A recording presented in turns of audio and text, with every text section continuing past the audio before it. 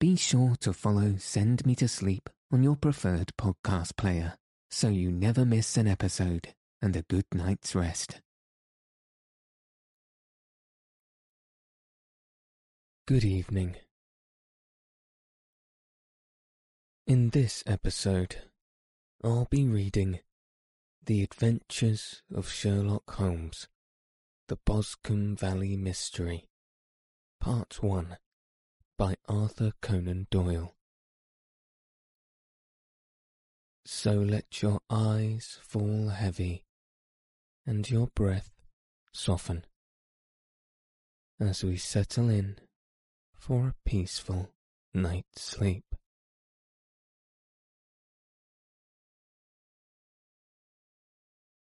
We were seated at breakfast one morning, my wife and I, when the maid brought in a telegram.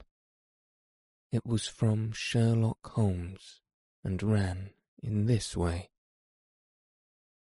Have you a couple of days spare? Have just been wired for from the west of England in connection with Boscombe Valley tragedy. Shall be glad if you will come with me. Air and scenery perfect. Leave Paddington by 11:15. What do you say, dear? My wife said, looking across at me. Will you go? I really don't know what to say. I have a fairly long list at present. Oh, Anstruther would do your work for you. You have been looking a little pale lately. I think that the change would do you good. And you are always so interested in Mr. Sherlock Holmes's cases. I should be ungrateful if I were not, seeing what I gained through one of them, I answered.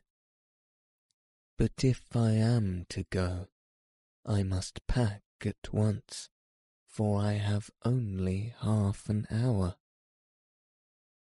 My experience of camp life in Afghanistan had at least had the effect of making me a prompt and ready traveller. My wants were few and simple, so that in less than the time stated I was in a cab with my valise, rattling away to Paddington Station.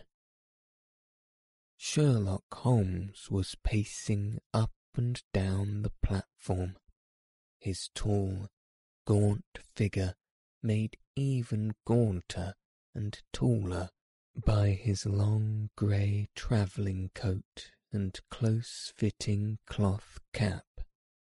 It is really very good of you to come, Watson, said he. It makes a considerable difference to me, having someone with me on whom I can thoroughly rely. Local aid is always either worthless or else biased. If you will keep the 2 corner seats, I shall get the tickets. We had the carriage to ourselves, save for an immense litter of papers which Holmes had brought with him. Among these he rummaged and read, with intervals of note-taking and of meditation, until we passed Reading. Then he suddenly rolled them all into a gigantic ball and tossed them up onto the rack. Have you heard anything of the case? He asked. Not a word. I have not seen a paper for some days. The London press has not had very full accounts. I have just been looking through all the recent papers in order to master the particulars. It seems, from what I gather, to be one of those simple cases which are so extremely difficult. That sounds a little paradoxical, but it is profoundly true. Singularly, it is almost invariably a clue. The more featureless and commonplace a crime is, the more difficult it is to bring it home. In this case, however, they have established a very serious case against the son of the murdered man. It is a murder, then? Well, it is conjectured to be so. I shall take nothing for granted until I have the opportunity of looking personally into it. I will explain the state of things to you, as far as I have been able to understand it, in a very few words. Boscombe Valley is a country district not very far from Ross in Herefordshire. The largest landed proprietor in that part is a Mr. John Turner, who made his money in Australia and returned some years ago to the old country. One of the farms which he held, that of Hatherley, was let to Mr. Charles McCarthy, who was also an ex-Australian. The men had known each other in the colonies, so that it was not unnatural that when they came to settle down, they should do so as near each other as possible. Turner was apparently the richer man, so McCarthy became his tenant, but still remained, it seems, upon terms of perfect equality, as they were frequently together. McCarthy had one son, a lad of 18, and Turner had an only daughter of the same age, but neither of them had wives living. They appear to have avoided the society of neighbouring English families and to have led retired lives, though both the McCarthys were fond of sport and were frequently seen at the race meetings of the neighbourhood. McCarthy kept 2 servants, a man and a girl. Turner had a considerable household, some half-dozen at the least. That is as much as I have been able to gather about the families. Now for the facts. On June 3rd, that is, on Monday last, McCarthy left his house at Hatherley about 3 in the afternoon and walked down to the Boscombe Pool, which is a small lake formed by the spreading out of the stream which runs down from Boscombe Valley. He had been out with his serving man in the morning at Ross, and he had told the man that he must hurry, as he had an appointment of importance to keep at 3. From that appointment he never came back alive. From Hatherley farmhouse to Boscombe Pool is 1/4 of a mile, and 2 people saw him as he passed over this ground. One was an old woman whose name is not mentioned. The other was William Crowder, a gamekeeper in the employ of Mr. Turner. Both these witnesses depose that Mr. McCarthy was walking alone. The gamekeeper adds that within a few minutes of seeing Mr. McCarthy pass, he had seen his son, Mr. James McCarthy, going the same way with a gun under his arm. To the best of his belief, the father was actually in sight at the time, and the son was following him. He thought no more of the matter until he heard in the evening of the tragedy that had occurred. The two McCarthys were seen after the time when William Crowder, the gamekeeper, lost sight of them. The Boscombe Pool is thickly wooded round, with just a fringe of grass and of reeds round the edge. A girl of 14, Patience Moran, who is the daughter of the lodge-keeper of the Boscombe Valley estate, was in the woods picking flowers. She states that while she was there, she saw, at the border of the wood and close by the lake, Mr. McCarthy and his son, and that they appeared to be having a violent quarrel. She heard Mr. McCarthy the elder using very strong language to his son, and she saw the latter raise up his hand as if to strike his father. She was so frightened by their violence that she ran away and told her mother when she reached home that she had left the two McCarthys quarrelling near Boscombe Pool, and that she was afraid they were going to fight. She had hardly said the words when young Mr. McCarthy came running up to the lodge to say that he had found his father dead in the wood, and to ask for help of the lodge-keeper.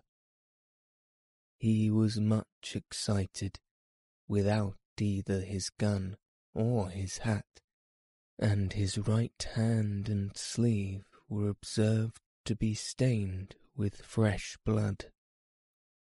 On following him, they found the dead body stretched upon the grass beside the pool. The head had been beaten in by repeated blows of some heavy, blunt weapon. The injuries were such as might very well have been inflicted by the butt-head of his son's gun, which was found lying on the grass within a few paces of the body. Under these circumstances, the young man was instantly arrested, and a verdict of wilful murder having been returned at the inquest on Tuesday, he was on Wednesday brought before the magistrates at Ross, who have referred the case to the next assizes. Those are the main facts of the case as they came out before the coroner and the police court. I could hardly imagine a more damning case, I remarked. If ever circumstantial evidence pointed to a criminal, it does so here. Circumstantial evidence is a very tricky thing, answered Holmes thoughtfully. It may seem to point very straight to one thing, but if you shift your own point of view a little, you may find it pointing in an equally uncompromising manner to something entirely different. It must be confessed, however, that the case looks exceedingly grave against the young man, and it is very possible that he is indeed the culprit. There are several people in the neighbourhood, however, and among them Miss Turner, the daughter of the neighbouring landowner, who believe in his innocence, and who have retained Lestrade, whom you may recollect in connection with the study in scarlet, to work out the case in his interest. Lestrade, being rather puzzled, has referred the case to me, and hence it is that two middle-aged gentlemen are flying westward at 50 miles an hour, instead of quietly digesting their breakfasts at home. I am afraid, said I, that the facts are so obvious that you will find little credit to be gained out of this case. There is nothing more deceptive than an obvious fact, he answered, laughing. Besides, we may chance to hit upon some other obvious facts which may have been by no means obvious to Mr. Lestrade. You know me too well to think I am boasting when I say that I shall either confirm or destroy his theory by means which he is quite incapable of employing or even of understanding. To take the first example to hand, I very clearly perceive that in your bedroom the window is upon the right-hand side, and yet I question whether Mr. Lestrade would have noted even so self-evident a thing as that. How on earth? My dear fellow, I know you well. I know the military neatness which characterizes you. You shave every morning, and in this season you shave by the sunlight. But since your shaving is less and less complete as we get farther back on the left, until it becomes positively slovenly as we get round the angle of the jaw, it is surely very clear that that side is less illuminated than the other.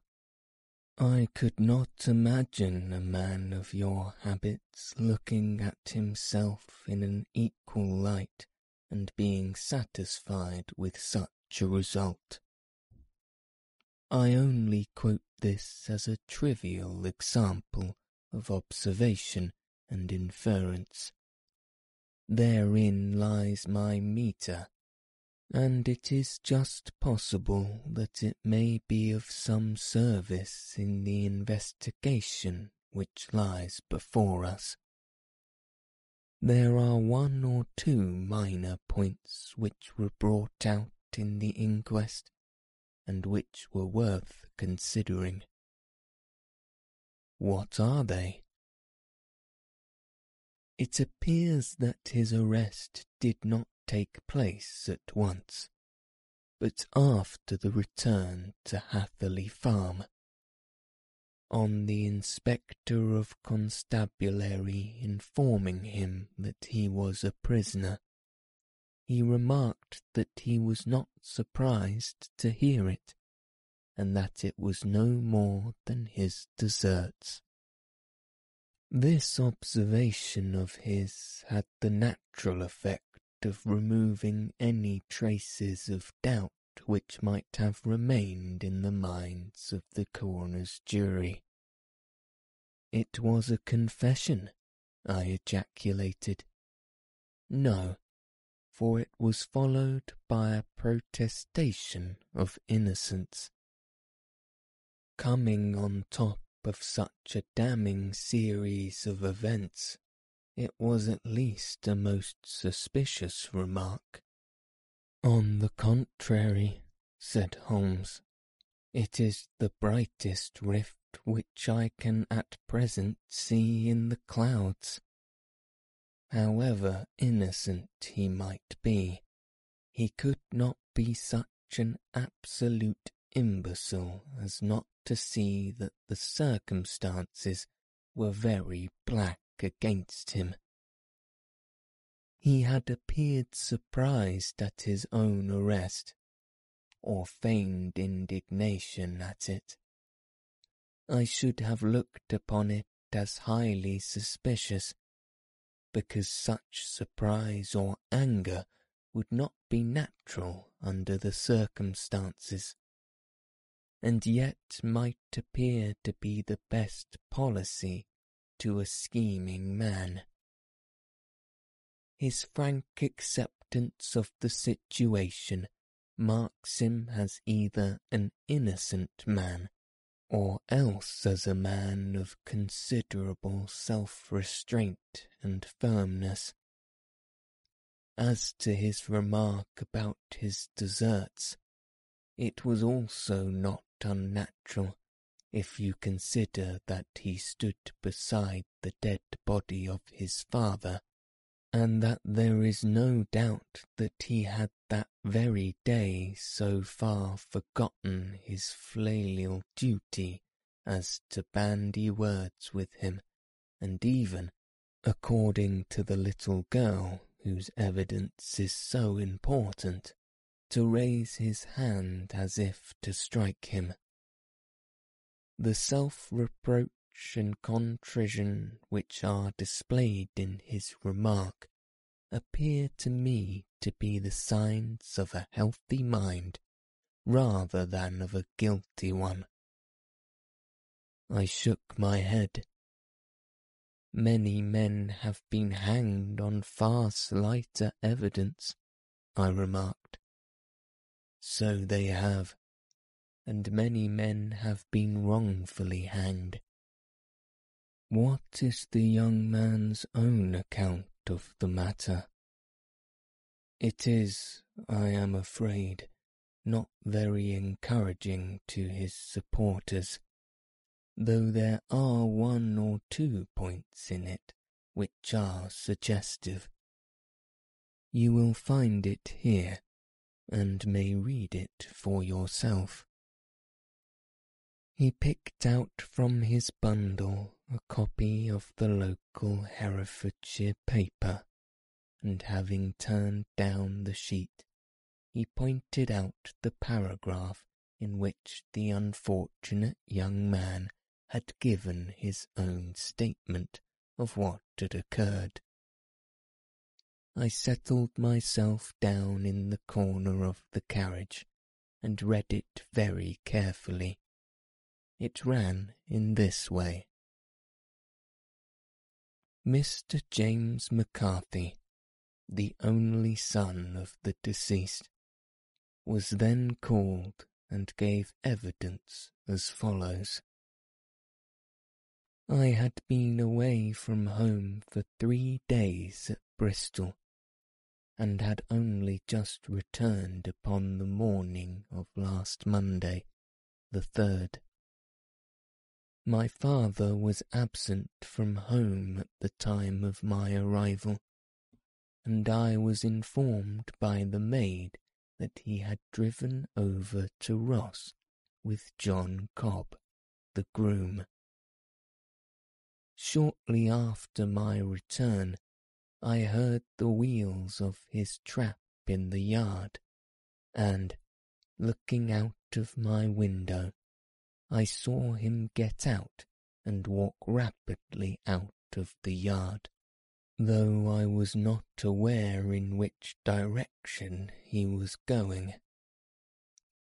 I then took my gun and strolled out in the direction of Boscombe Pool, with the intention of visiting the rabbit warren which is upon the other side.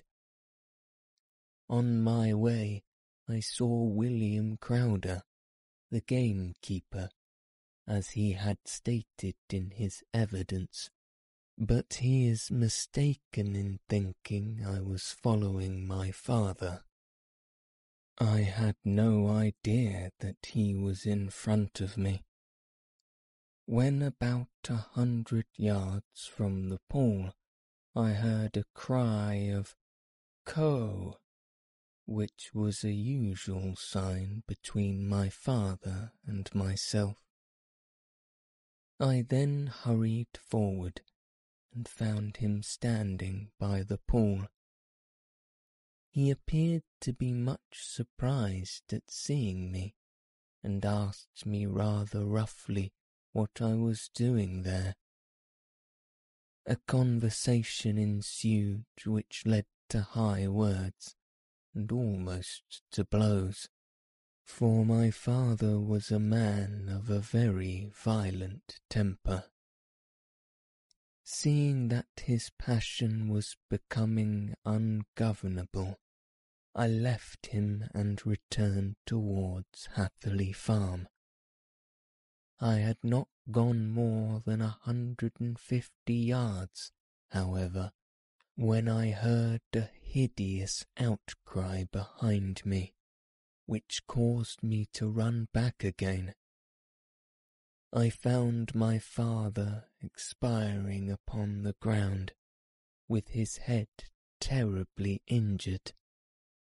I dropped my gun and held him in my arms, but he almost instantly expired. I knelt beside him for some minutes, and then made my way to Mr. Turner's lodge keeper, his house being the nearest, to ask for assistance. I saw no one near my father when I returned, and I have no idea how he came by his injuries. He was not a popular man, being somewhat cold and forbidding in his manners, but he had, as far as I know, no active enemies. I know nothing further of the matter. The coroner: did your father make any statement to you before he died? Witness: he mumbled a few words, but I could only catch some allusion to a rat. The coroner: what did you understand by that? Witness: it conveyed no meaning to me. I thought that he was delirious. The coroner: what was the point upon which you and your father had this quarrel? Witness: I should prefer not to answer. The coroner: I am afraid that I must press it. Witness: it is really impossible for me to tell you. I can assure you that it has nothing to do with the sad tragedy which followed. The coroner: that is for the court to decide. I need not point out to you that your refusal to answer will prejudice your case considerably in any future proceedings which may arise. Witness: I must still refuse. The coroner: I understand that the cry of "Ko" was a common signal between you and your father. Witness: it was. The coroner: how was it, then, that he uttered it before he saw you, and before he even knew that you had returned from Bristol? witness, with considerable confusion. I do not know. A juryman. Did you see nothing which aroused your suspicion when you returned on hearing the cry and found your father fatally injured? Witness. Nothing definite. The coroner. What do you mean? Witness. I was so disturbed and excited as I rushed out into the open that I could think of nothing except my father. Yet I have a vague impression that as I ran forward, something lay upon the ground to the left of me. It seemed to me to be something grey in colour, a coat of some sort, or a plaid perhaps. When I rose from my father, I looked around for it, but it was gone. Do you mean that it disappeared before you went for help? Yes, it was gone. You cannot say what it was. No, I had a feeling something was there. How far from the body? 12 yards or so. And how far from the edge of the wood? About the same. Then if it was removed, it was while you were within 12 yards of it. Yes, but with my back towards it. This concluded the examination of the witness. I see, said I as I glanced down the column, that the coroner in his concluding remarks was rather severe upon young McCarthy. He calls attention, and with reason, to the discrepancy about his father having signalled to him before seeing him, also to his refusal to give details of his conversation with his father, and his singular account of his father's dying words.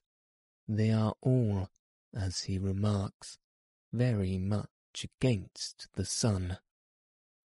Holmes laughed softly to himself and stretched himself out upon the cushioned seat. Both you and the coroner have been at some pains, he said, to single out the very strongest points in the young man's favour.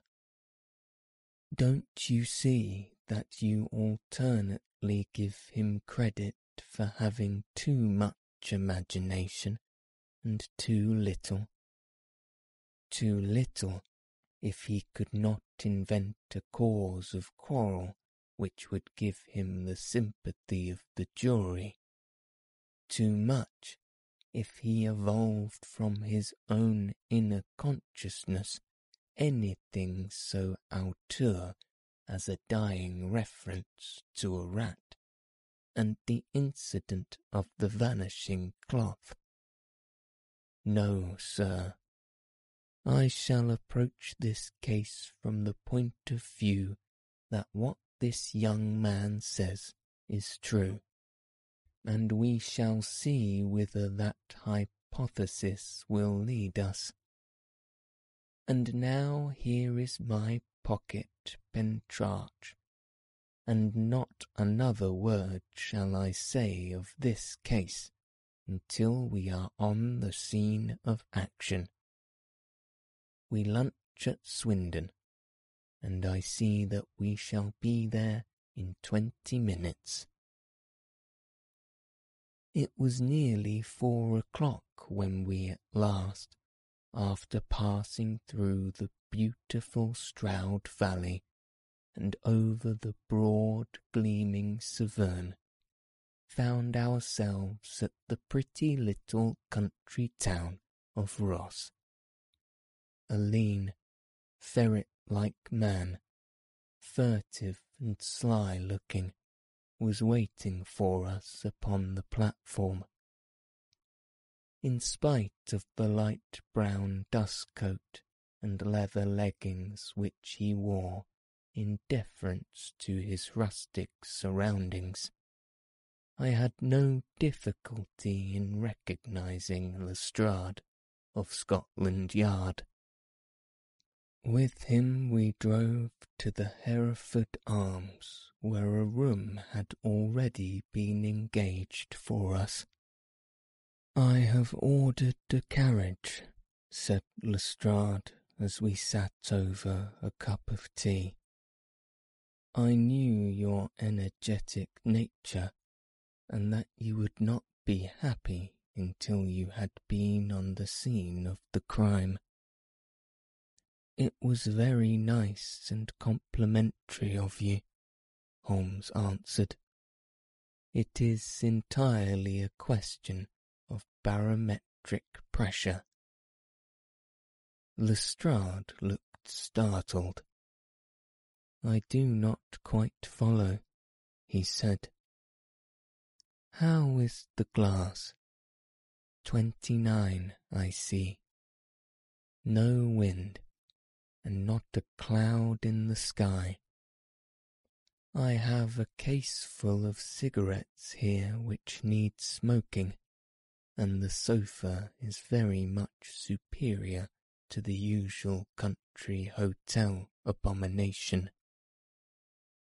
I do not think that it is probable that I shall use the carriage tonight." Lestrade laughed indulgently. "You have, no doubt, already formed your conclusions from the newspapers," he said. "The case is as plain as a pikestaff, and the more one goes into it, the plainer it becomes. Still, of course, one can't refuse a lady, and such a positive one too. She has heard of you, and would have your opinion, though I repeatedly told her that there was nothing which you could do which had not already been done. Why, bless my soul, here is her carriage at the door." He had hardly spoken before there rushed into the room one of the most lovely young women that I had ever seen in my life. Her violet eyes shining, her lips parted, a pink flush upon her cheeks, all thought of her natural reserve lost in her overpowering excitement and concern.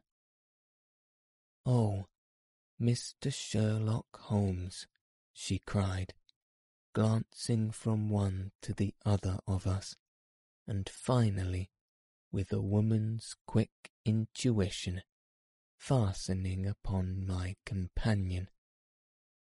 "I am so glad that you have come. I have driven down to tell you so. I know that James didn't do it. I know it, and I want you to start upon your work knowing it too.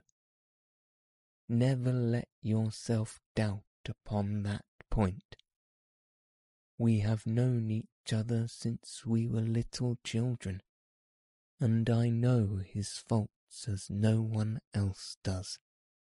But he is too tender-hearted to hurt a fly. Such a charge is absurd to anyone who really knows him." "I hope we may clear him, Miss Turner," said Sherlock Holmes. "You may rely upon my doing all that I can." "But you have read the evidence. You have formed some conclusion. Do you not see some loophole, some flaw? Do you not yourself think that he is innocent? I think that it is very probable. There now, she cried, throwing back her head and looking defiantly at Lestrade. You hear, he gives me hopes. Lestrade shrugged his shoulders. I am afraid that my colleague has been a little quick in forming his conclusions, he said. But he is right. Oh, I know that he is right. James never did it. And about his quarrel with his father, I am sure that the reason why he would not speak about it to the coroner was because I was concerned in it. In what way? Asked Holmes.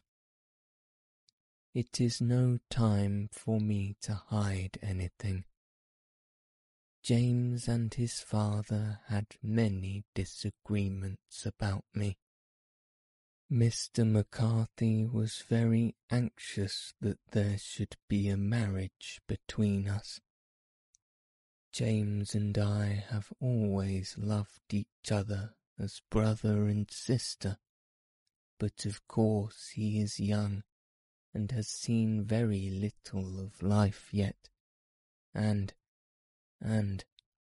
well, he naturally did not wish to do anything like that yet. So there were quarrels, and this, I am sure, was one of them. And your father, asked Holmes, was he in favour of such a union? No, he was averse to it also. No one but Mr. McCarthy was in favour of it. A quick blush passed over her fresh young face as Holmes shot one of his keen, questioning glances at her.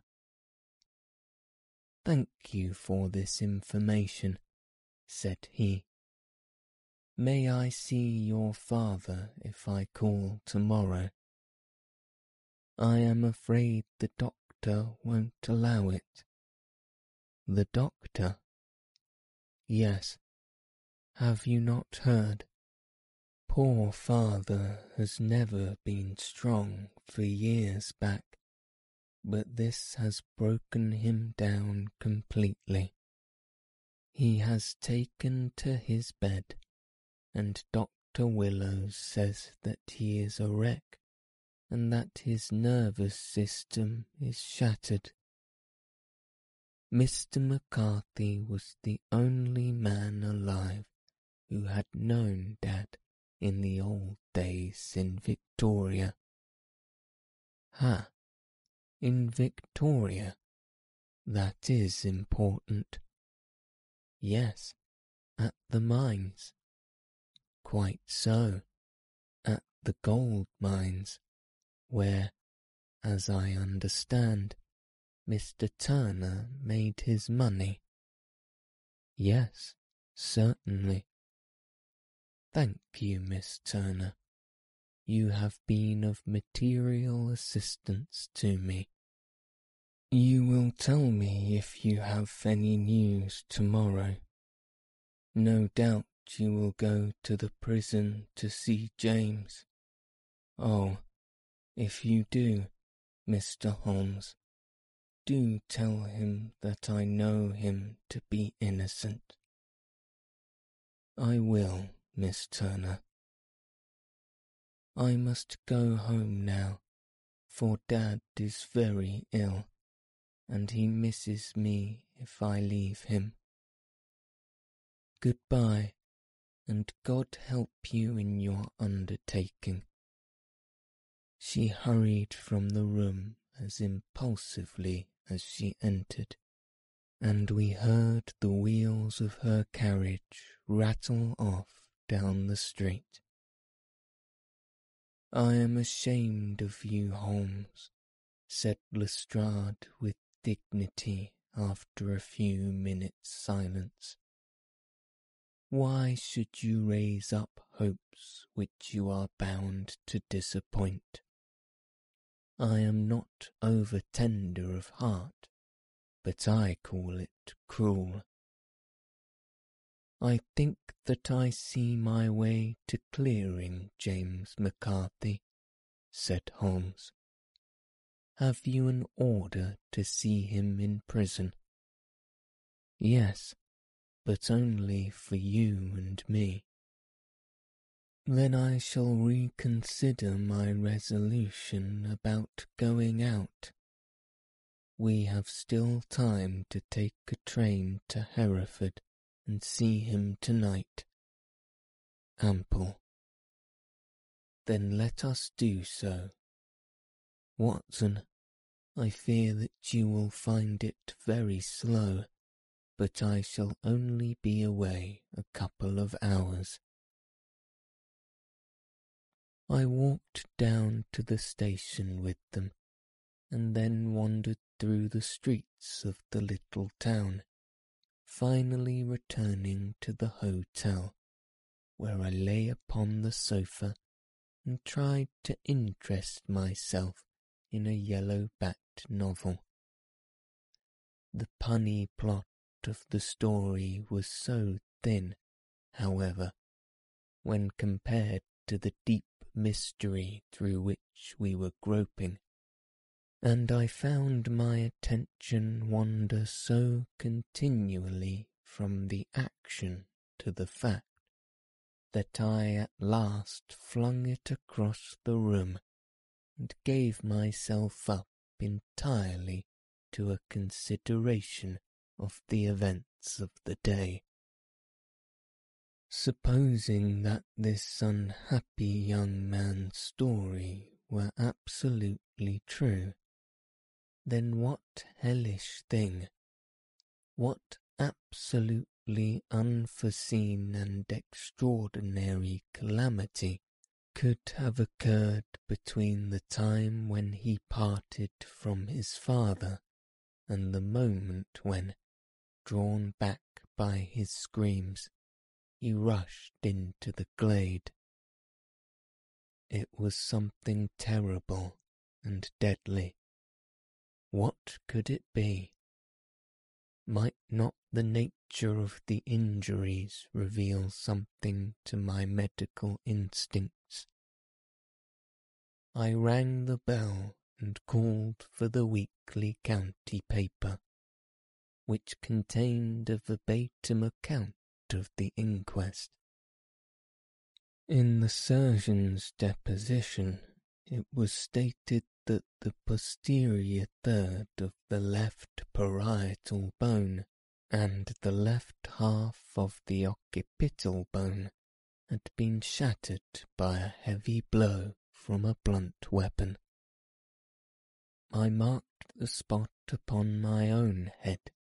Clearly such a blow must have been struck from behind. That was to some extent in favour of the accused, as when seen quarrelling he was face to face with his father. Still, it did not go for very much, for the older man might have turned his back before the blow fell. Still, it might be worth while to call Holmes's attention to it. Then there was the peculiar dying reference to a rat. What could that mean? It could not be delirium. A man dying from a sudden blow does not commonly become delirious. No, it was more likely to be an attempt to explain how he met his fate. But what could it indicate? I cudgelled my brains to find some possible explanation, and then the incident of the grey cloth seen by the young McCarthy. If that were true, the murderer must have dropped some part of his dress, presumably his overcoat, in his flight, and must have had the harehood to return to carry it away at the instant when the sun was kneeling with his back turned not a dozen paces off. What a tissue of mysteries and improbabilities the whole thing was! I did not wonder at Lestrade's opinion, and yet I had so much faith in Sherlock Holmes's insight that I could not lose hope as long as every fresh fact seemed to strengthen his conviction of young McCarthy's innocence.